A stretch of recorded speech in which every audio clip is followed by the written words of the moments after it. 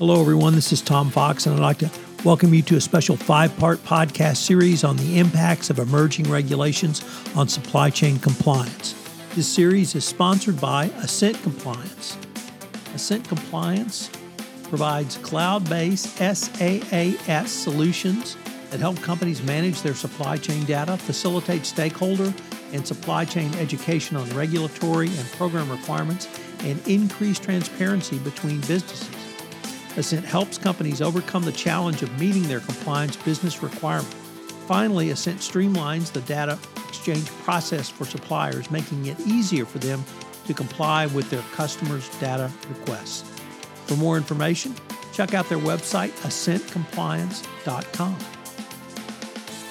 In this special 5-part podcast series, I visit with several members of the Ascent team to take a look at this topic, review human trafficking and slavery developments, supply chain risk management programs, CSR value propositions, the current state of responsible mineral sourcing, and scaling up to meet challenges today, tomorrow, and down the road.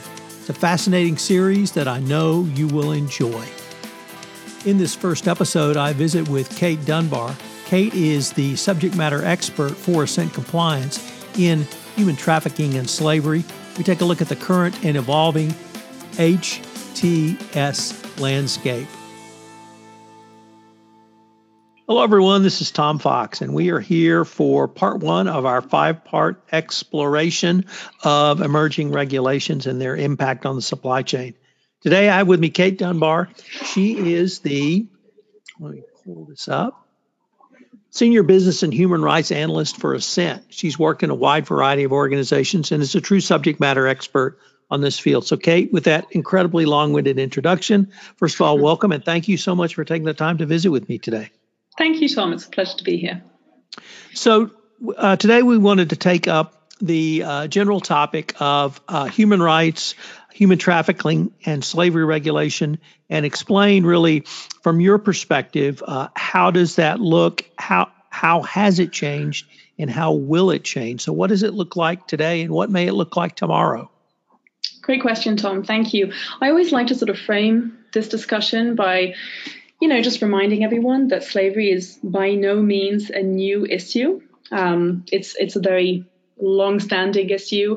However, the reason why I think it's so important to talk about this issue today is because it impacts business hugely. And to sort of understand why and how, I'd like to start off with sort of painting an overview of current and emerging regulations, so regulatory requirements that companies face today to address modern slavery in supply chains. And to help people understand those requirements, I tend to categorize them into buckets, right?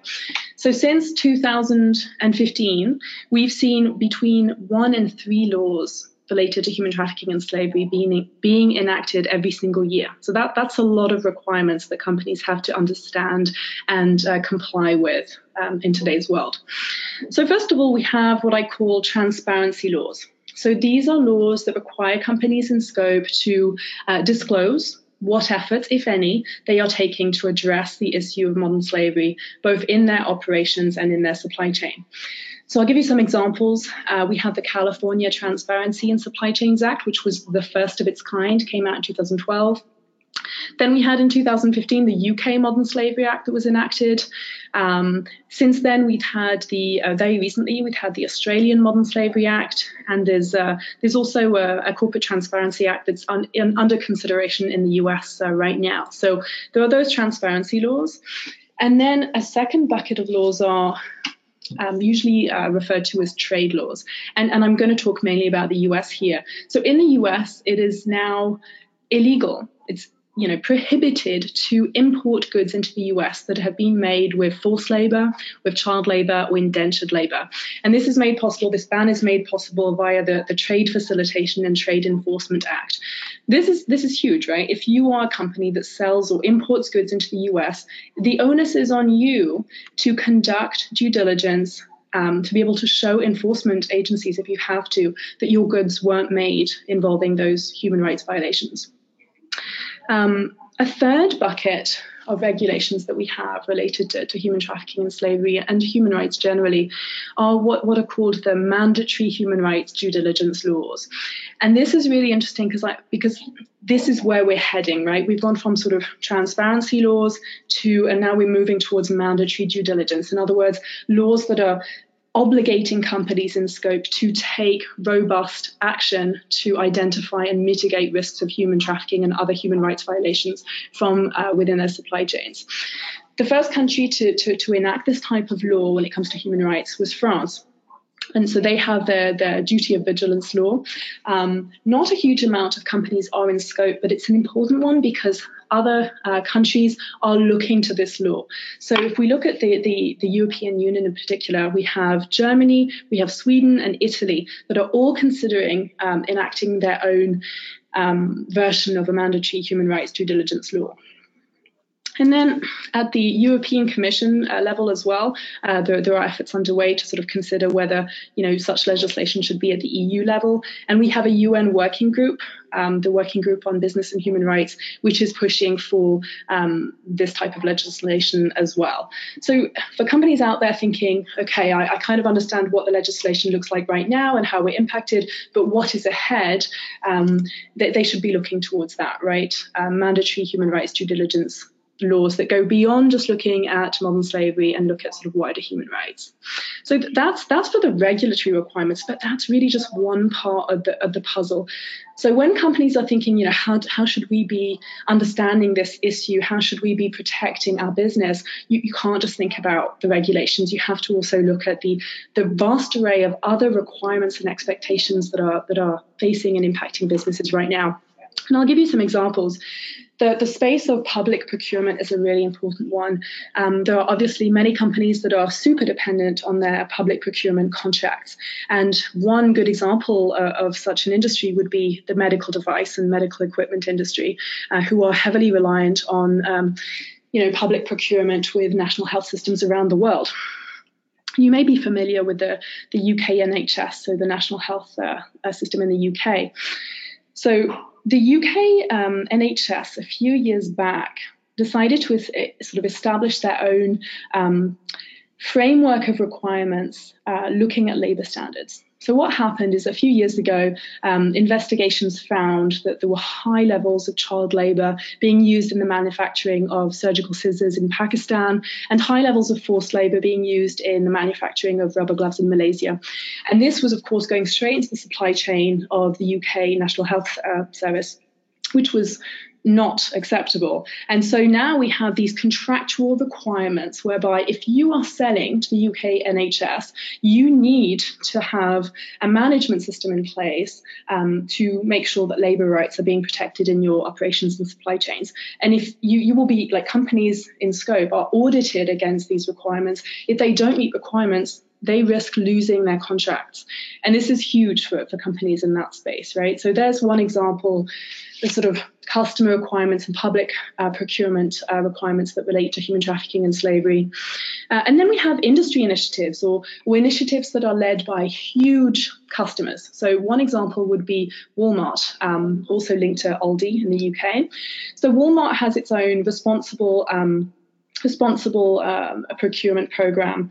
And so essentially they have their own standards in place looking at human rights, modern slavery, etc. It's a big issue and a priority for them. And they are cascading those requirements, those standards down throughout their supply chain. So there's an example, right? If your company is selling to Walmart, you will be at a disadvantage and at a risk if you are not able to show compliance with those requirements, which are not regulatory in nature, but are just as important to your business. Hey, if I could actually ask you now about, and you may have been getting ready to talk about this, in addition to the regulatory requirements, how about the public perception and the amplification through social media of expectations of literally a generation of consumers? Yeah, I'm really glad that you asked that, because that's a huge part of what companies need to be thinking about when they're thinking about protecting their business from risks related to human trafficking and slavery. Often we talk about regulations when we talk about compliance, but it goes so much further here. And you're right, reputational damage and the financial risk attached to reputational damage is huge in this area. And I'll give you a few examples. So, I just talked a bunch about regulations. Regulations, one might argue, are nothing if there is not enforcement. And I can talk about enforcement of, via regulatory bodies later, if you like. But not all of these laws were established with the purpose or with the intent of regulatory enforcement. In some cases, they are established with the knowledge that civil society and the media will then sort of task themselves with enforcement. So I'll give you some examples. In the UK, you have the UK Modern Slavery Act, whereby companies in scope need to post a statement on their website saying what they're doing, if anything, to address this issue.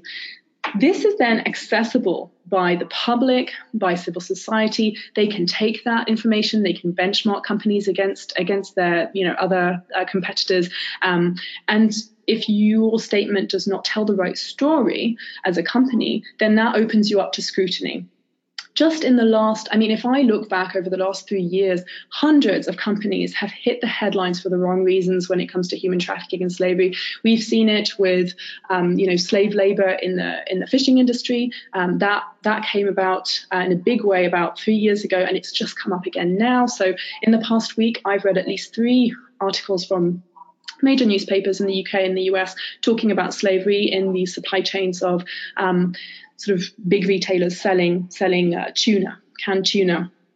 And just this week, a benchmark report came out looking at modern slavery in the supply chains of 28 companies selling tuna.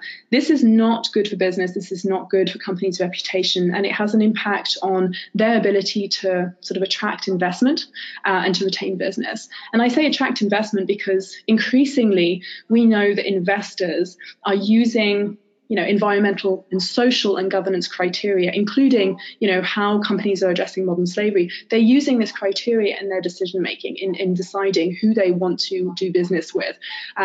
You talked about consumers. Customers care more than ever before about what they're buying and how what they're buying has impacted the lives of people who have produced that product or that good, right? Customers today want to know, did this lipstick, hairbrush, whatever, did it have a positive impact on the people who made it or a negative one? So there's some research that came out recently showing that 2/3 of consumers globally are prepared to spend more on sustainable brands, and that 87% of shoppers in the US will buy products that they perceive as having social benefits or having benefited society at large. Kate, if I could maybe flip the last question a little bit by asking you how does a supply chain compliance professional take the information that you've articulated for us, synthesize that into a compliance program that, one, meets the various requirements of laws, rules, and regulations across the globe, but also, and perhaps more interestingly, gives them a true business advantage going forward? Yeah, great question. I think that the answer to that is to not just think about human trafficking and slavery as a pure compliance topic, right? If you as a company are thinking, right, which one of these regulations am I in scope of? What does this require? And then you stop there, then you're missing half the picture. Not only are you not protecting yourself against, the risks such as the reputational and brand damage risks that we discussed, but you're also not setting yourself up for competitive advantage. So if we look at the broad, I would recommend, looking at the broad array of requirements and expectations, not just from a regulatory point of view, but also a customer, an investor, and consumer point of view. Like, what are your important stakeholders expecting and requiring of you as a business? Take that and build your compliance and due diligence program off of that. And what that means is essentially you should be aligning yourself with the UN guiding principles on business and human rights. Now, most of us have heard of many of us have heard of the UN guiding principles. That doesn't mean to say that we all know practically how do we implement them. What does that mean? So I'll try and break that down a little bit. What does robust due diligence look like?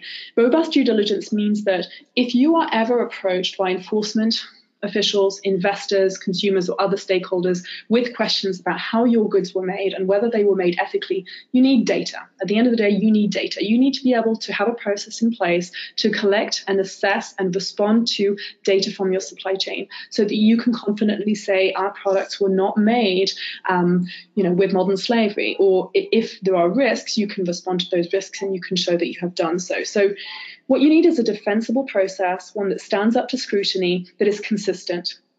And for that, what our recommendation always is look at standards. What standards exist to support you establishing and implementing your compliance and due diligence program. When it comes to human trafficking and slavery, the standard is the STRT, the Slavery and Trafficking Risk Template. So that's one part of a wider due diligence program, but essentially you use that template, it's open source and it's freely available online at sraglobal.org. You can use that to send to your suppliers, collect the data you need to assess not only compliance or non-compliance, but also risk. And that enables you to sort of take more targeted action and protect your business. So in a nutshell, it's really about getting the information from your suppliers that you need and taking appropriate action based on that data so that you can protect your business. Kate, unfortunately, we're near the end of our time, but I've been visiting today with Kate Dunbar. We've been taking a look at the human slavery and trafficking landscape. I hope you'll join us tomorrow for our second episode in this 5-part series, where I visit with Jared Connors about instituting a broader supply risk management program. Kate, thank you so much for taking the time to visit with me today. Thank you. It was a pleasure. Hello, everyone. This is Tom Fox again. I'd like to thank you for listening to this episode of Impacts of Emerging Regulations on Supply Chain Compliance. I hope you join us again tomorrow for our next episode. This podcast series is sponsored by Ascent Compliance. You can learn more about Ascent Compliance by checking out their website, www.ascentcompliance.com. This special 5-part podcast series has been a special presentation of the Compliance Podcast Network. This podcast is a part of the C-Suite Radio Network. For more top business podcasts, visit c-suiteradio.com.